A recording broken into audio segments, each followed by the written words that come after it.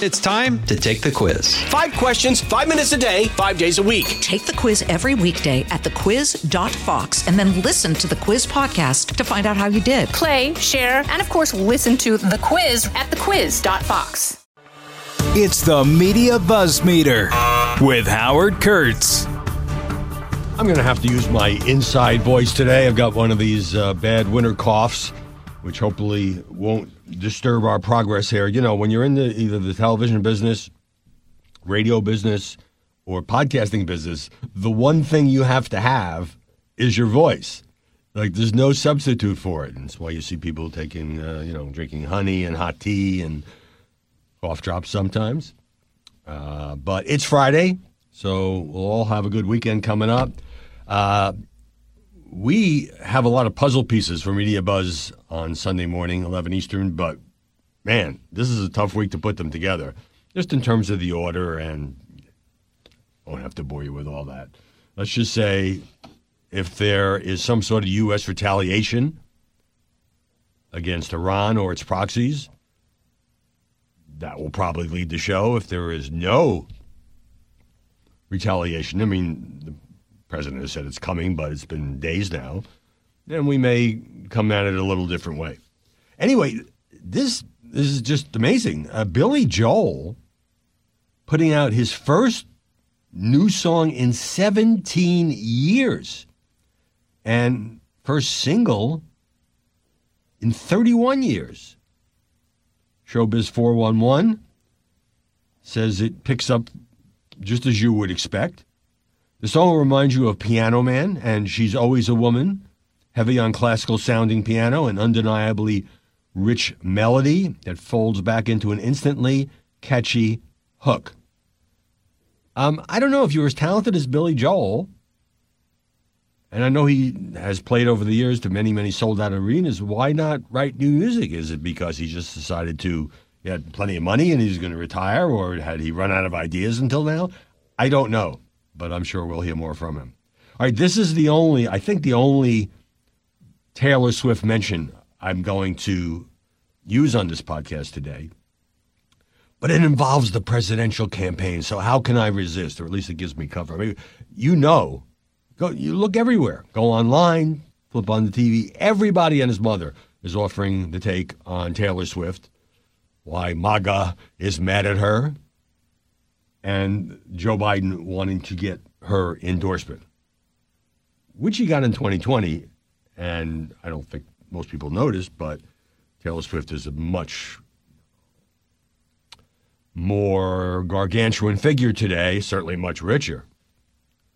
So Nikki Haley is on CNN, and Jake Tapper says to her, what about this Taylor Swift obsession?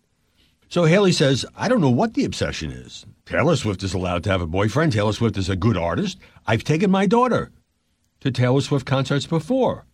You know, to have a conspiracy theory of all this is bizarre. Nobody knows who she's going to endorse, but I can't believe that's taken over our national politics. Maybe there's just some level on which this is fun and all the news lately is so serious. You know, international pop star queen, football player who's going to the Super Bowl next weekend. The Biden campaign wanting more celebrities on board. We'll find some way to do more, but let's get to some much more serious stuff. So, story number one.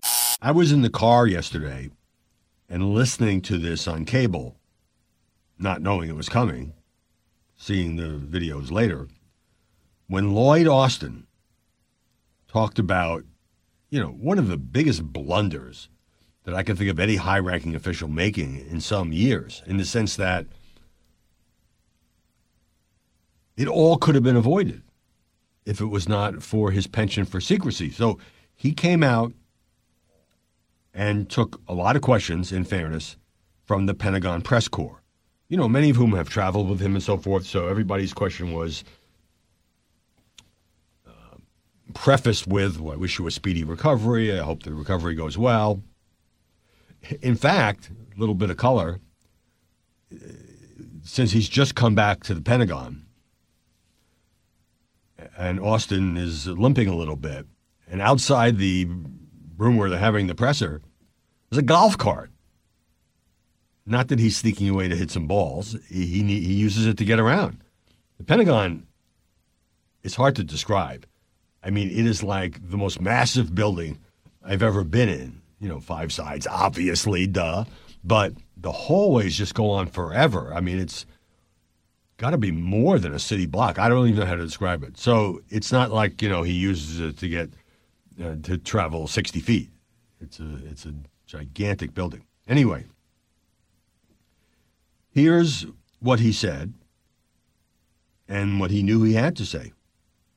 We did not handle this right. I did not handle this right. I should have told the president about my cancer diagnosis.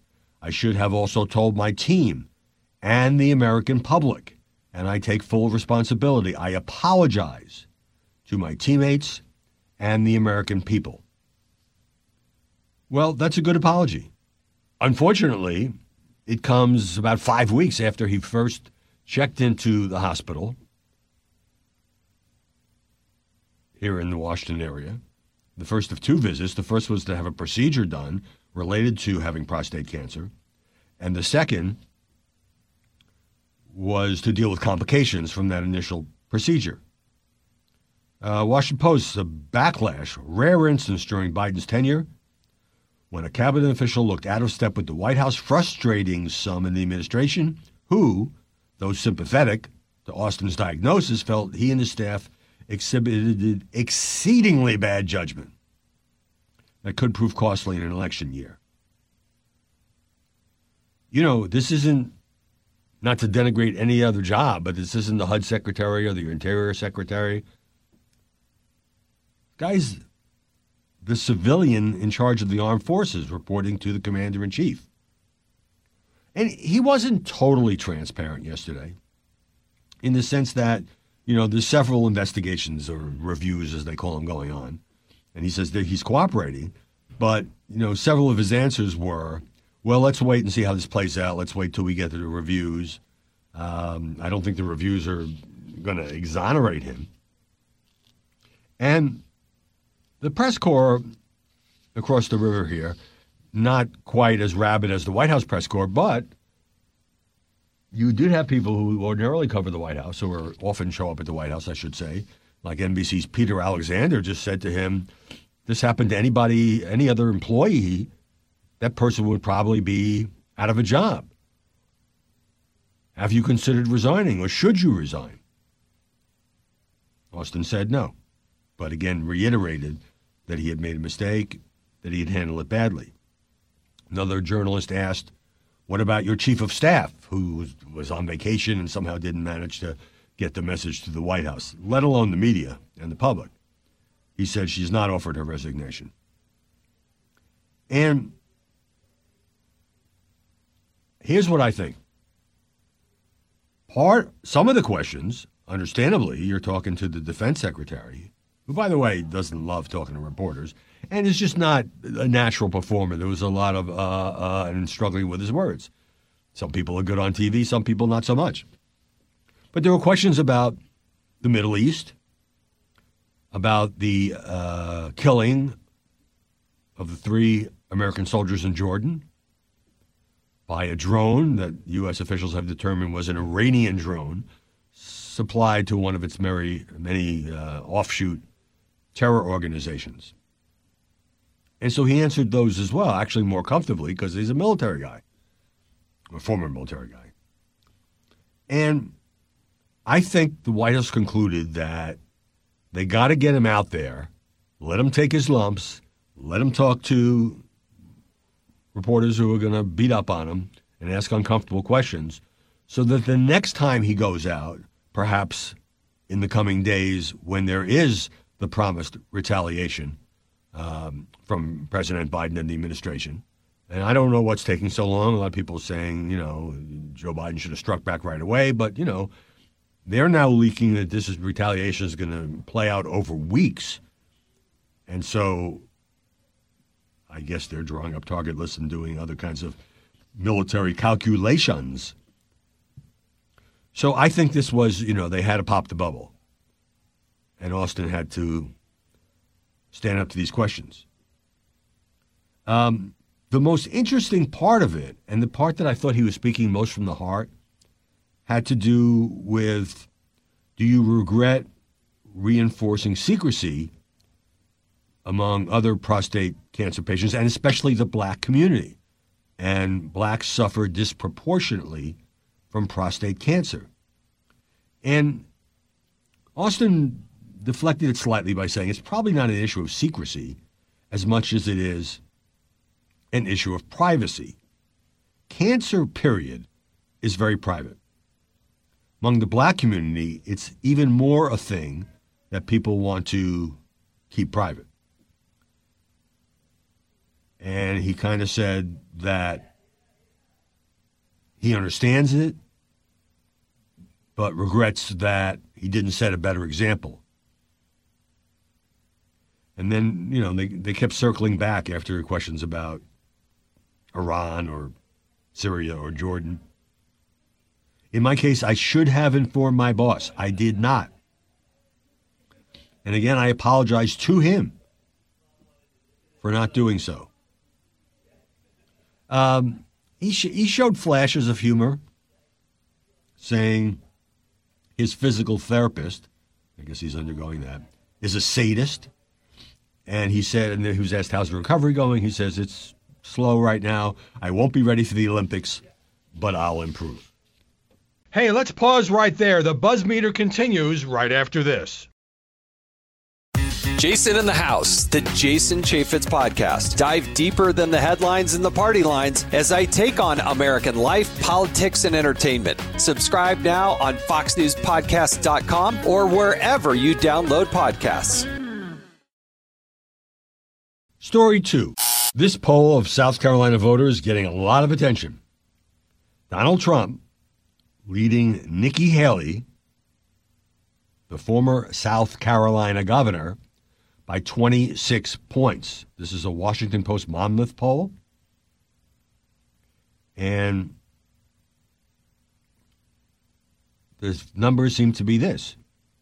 Trump, 58%. Haley, 32% among potential Republican primary voters.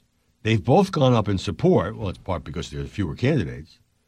Back in September, it was Trump 46 and Haley 18. But it's a two-person race now, as you know. Her favorability, I guess in part because of his attacks, has declined from 59% a few months ago to 45% now. But 66 of those responding to this survey say they have a favorable impression of Trump. We all knew South Carolina was going to be tough. It's been years since she was governor. The Republican Party has changed drastically, dramatically. It is now much more of a Trump party. She's more of a traditional Republican. But just to see that number in black and white, 26 points, with about 3 weeks to go, I mean, even if she narrows the gap by incessant campaigning, let's say she loses by 20 or 15 or even 12, and I'm not predicting that, but everybody's going to say the obvious. She was governor there for 8 years. Or it might have been a couple less than 8 because Trump picked her for UN ambassador. But 2 terms, and she can't come closer than that to Donald Trump. Yeah, I mean, he's a former president. So, as the Washington Post says in one analysis, Haley needs more than a home state bump. She needs a wholesale reinvention of the primary race to make this a real contest. The only good news here is, well, it's interesting, public perception. 7 out of 10 voters think Trump would probably beat Biden. 42% think Trump would definitely beat Biden. Only 21% say the same of Haley. Although, poll I talked about the other day shows her beating Biden by a number of points. And these, of course, have hypothetical matchups. While Trump loses to Biden. But again, there's a lot of polls, and they don't always show the same thing. So this analysis in the Post, second big state in a row, featuring an unusually favorable setup for her, even though New Hampshire has more independent voters who are allowed to vote in a opposite party primary. That would make a loss or even a near miss especially damaging. I don't know if she's even going to get to a near miss. It's almost like this is Trump's party. I don't know why you have to qualify it. This has been Donald Trump's Republican Party, I don't know, since 2016. I mean, it was sort of a hostile takeover running against, all those establishment figures, Ted Cruz, Jeb Bush, and on, the first time Trump ran. As long as actual Republicans are determining the GOP nominee, it'll almost certainly be Trump. And the piece also points out that presidential candidates sometimes lose their home state. Elizabeth Warren finished third in Massachusetts in the last election. Marco Rubio lost Florida to Trump in 2016 by 19 points. You can look at it a number of different ways, which is the people in your state know your successes, but they also know your weaknesses. Maybe they think you're fine as governor or senator, but not presidential material. Maybe on some level they think the state is running fine and they don't want to lose their governor to Washington. This is obviously in the case of incumbents. It's just interesting. Haley says she's in through Super Tuesday. Remember the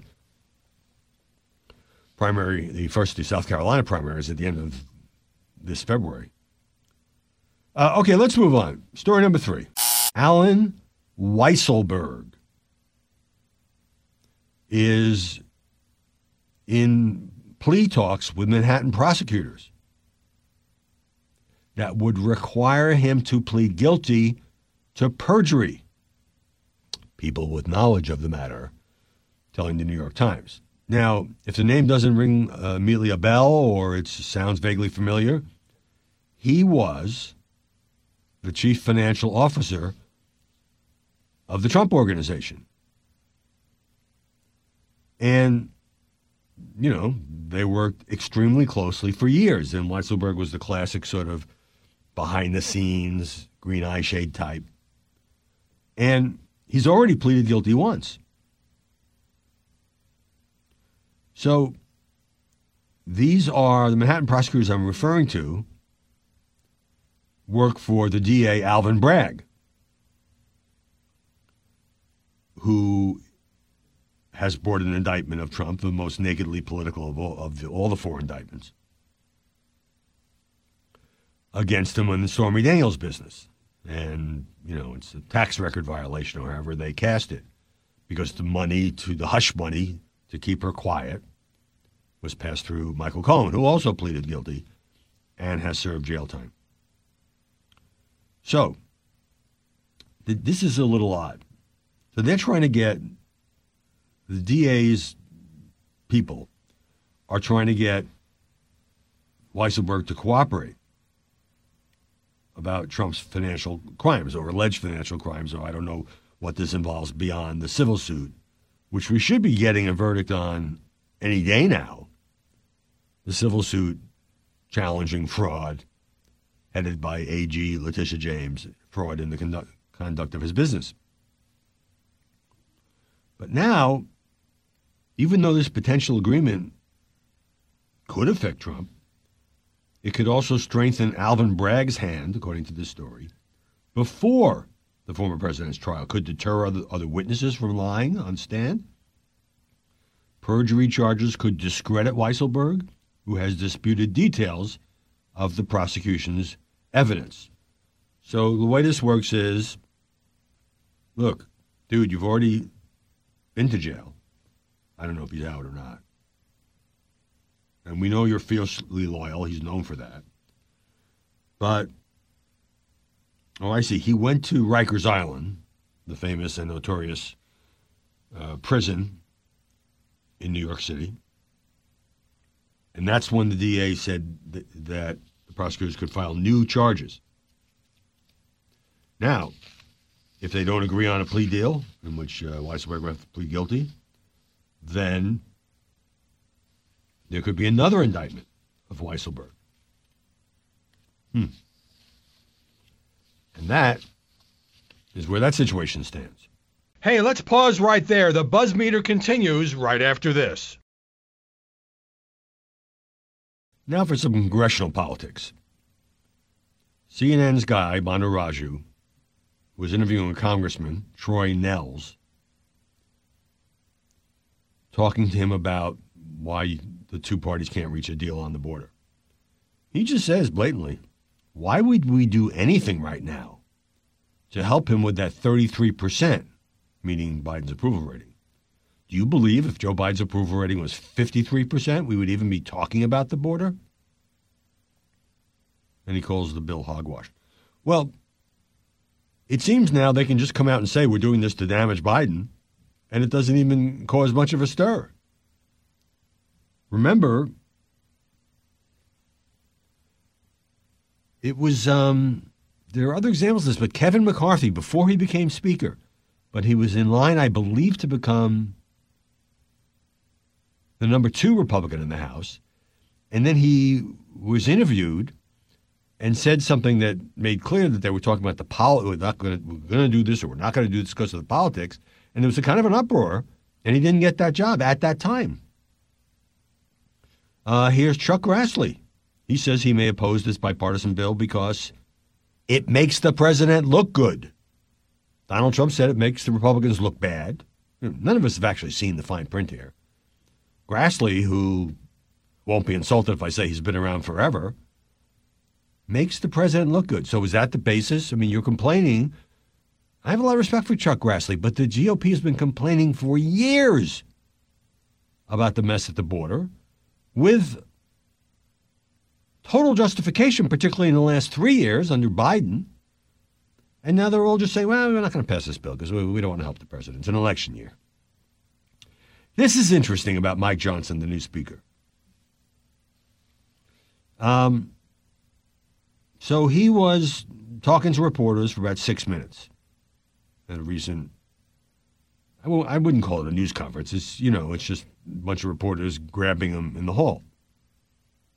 Then he shut down reporters' questions, the shouted questions, with a silent cue, says the New York Times.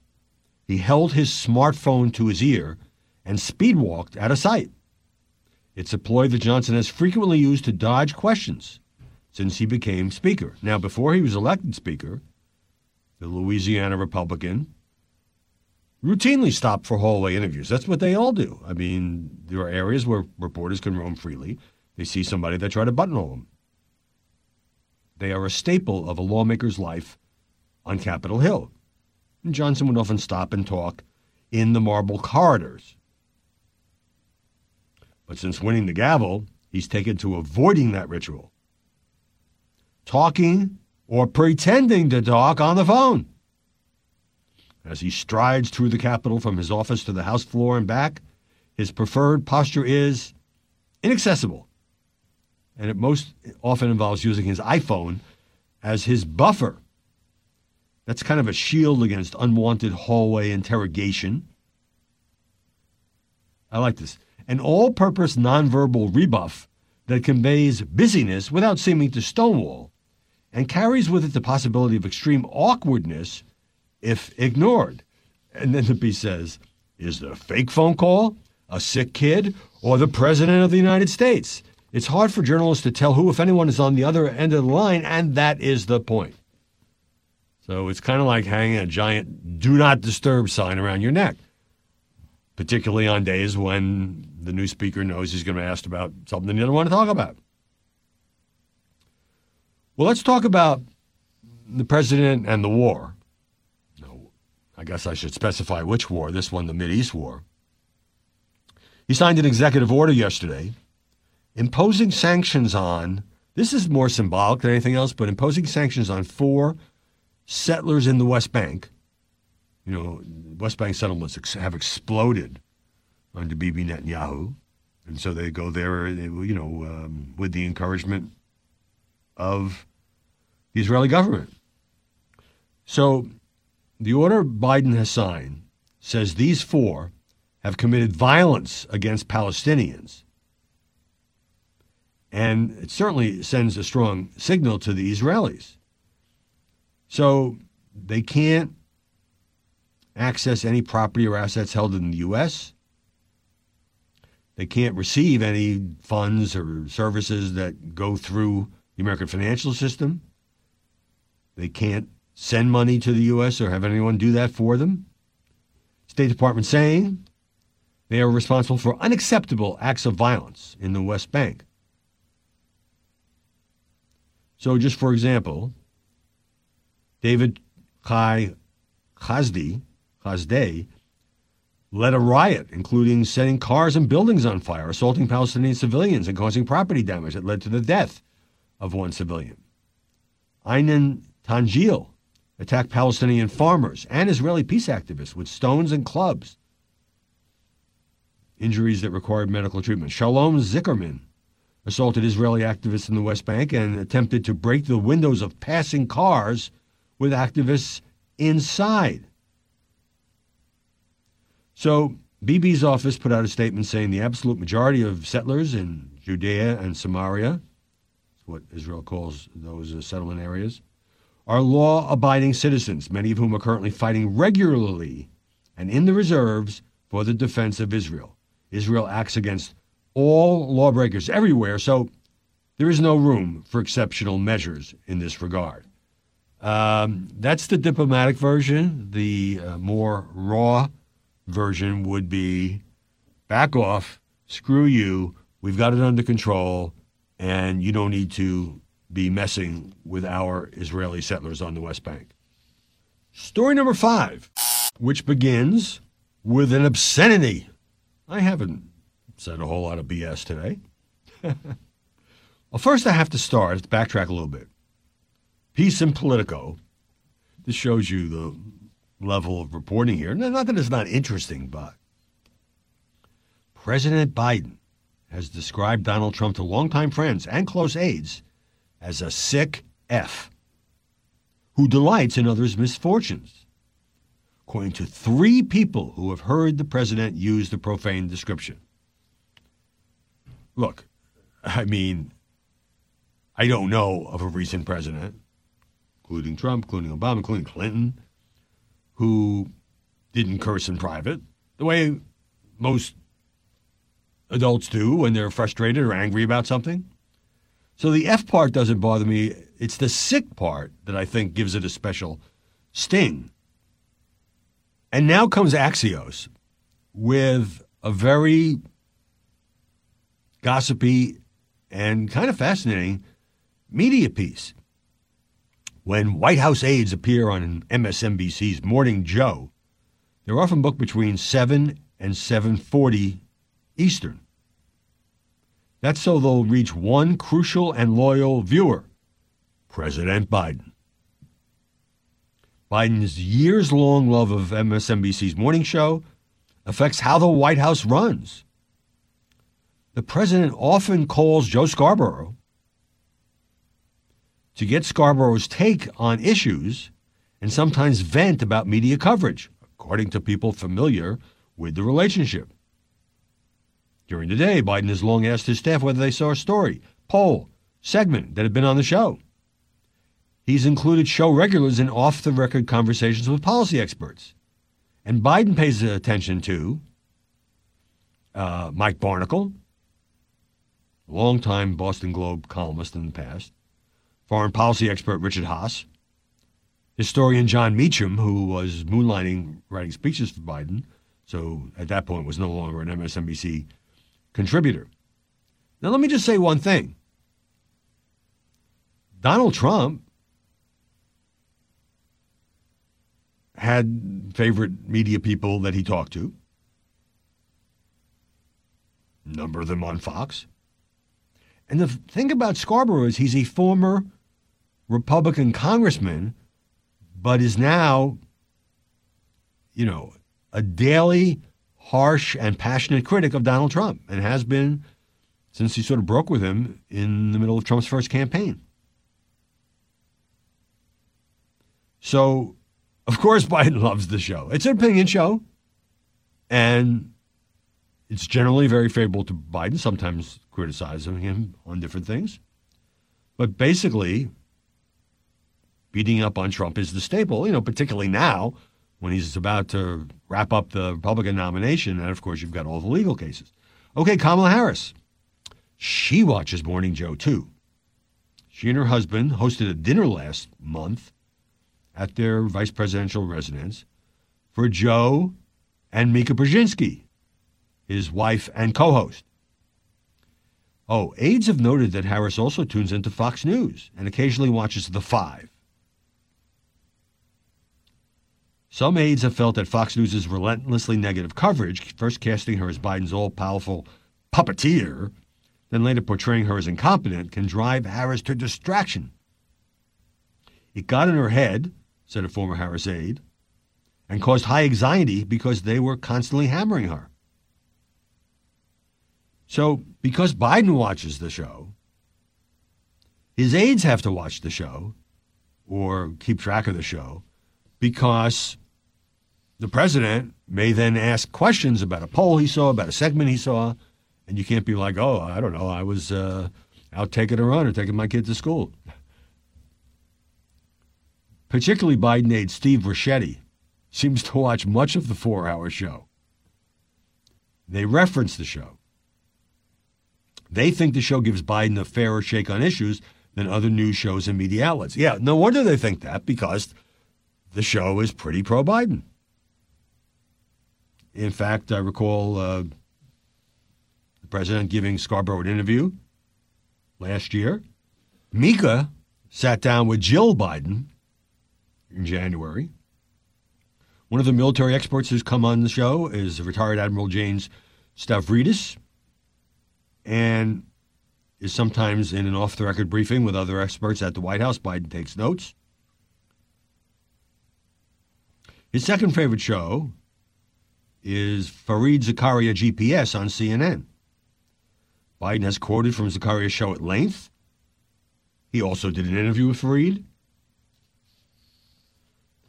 Biden respects these voices on cable TV, especially when they applaud his actions. He loves that. He loves that. Human nature. And in fact, Joe said today about this sick F thing, calling Trump sick and F, that, and look, obviously that was deliberately leaked to make Biden look like a tough guy behind the scenes. Joe said, not that he should say these things publicly, but that it makes him seem more human. It makes him seem more relatable, or words to that effect. So, hope you've had a blanking good time today. Hope you have a bleeping good weekend coming up. Try to keep it maybe PG-13 here. Don't forget to catch Media Buzz. We've got a really good show coming up, folks. And I will see you back here Monday with more Buzz Meter.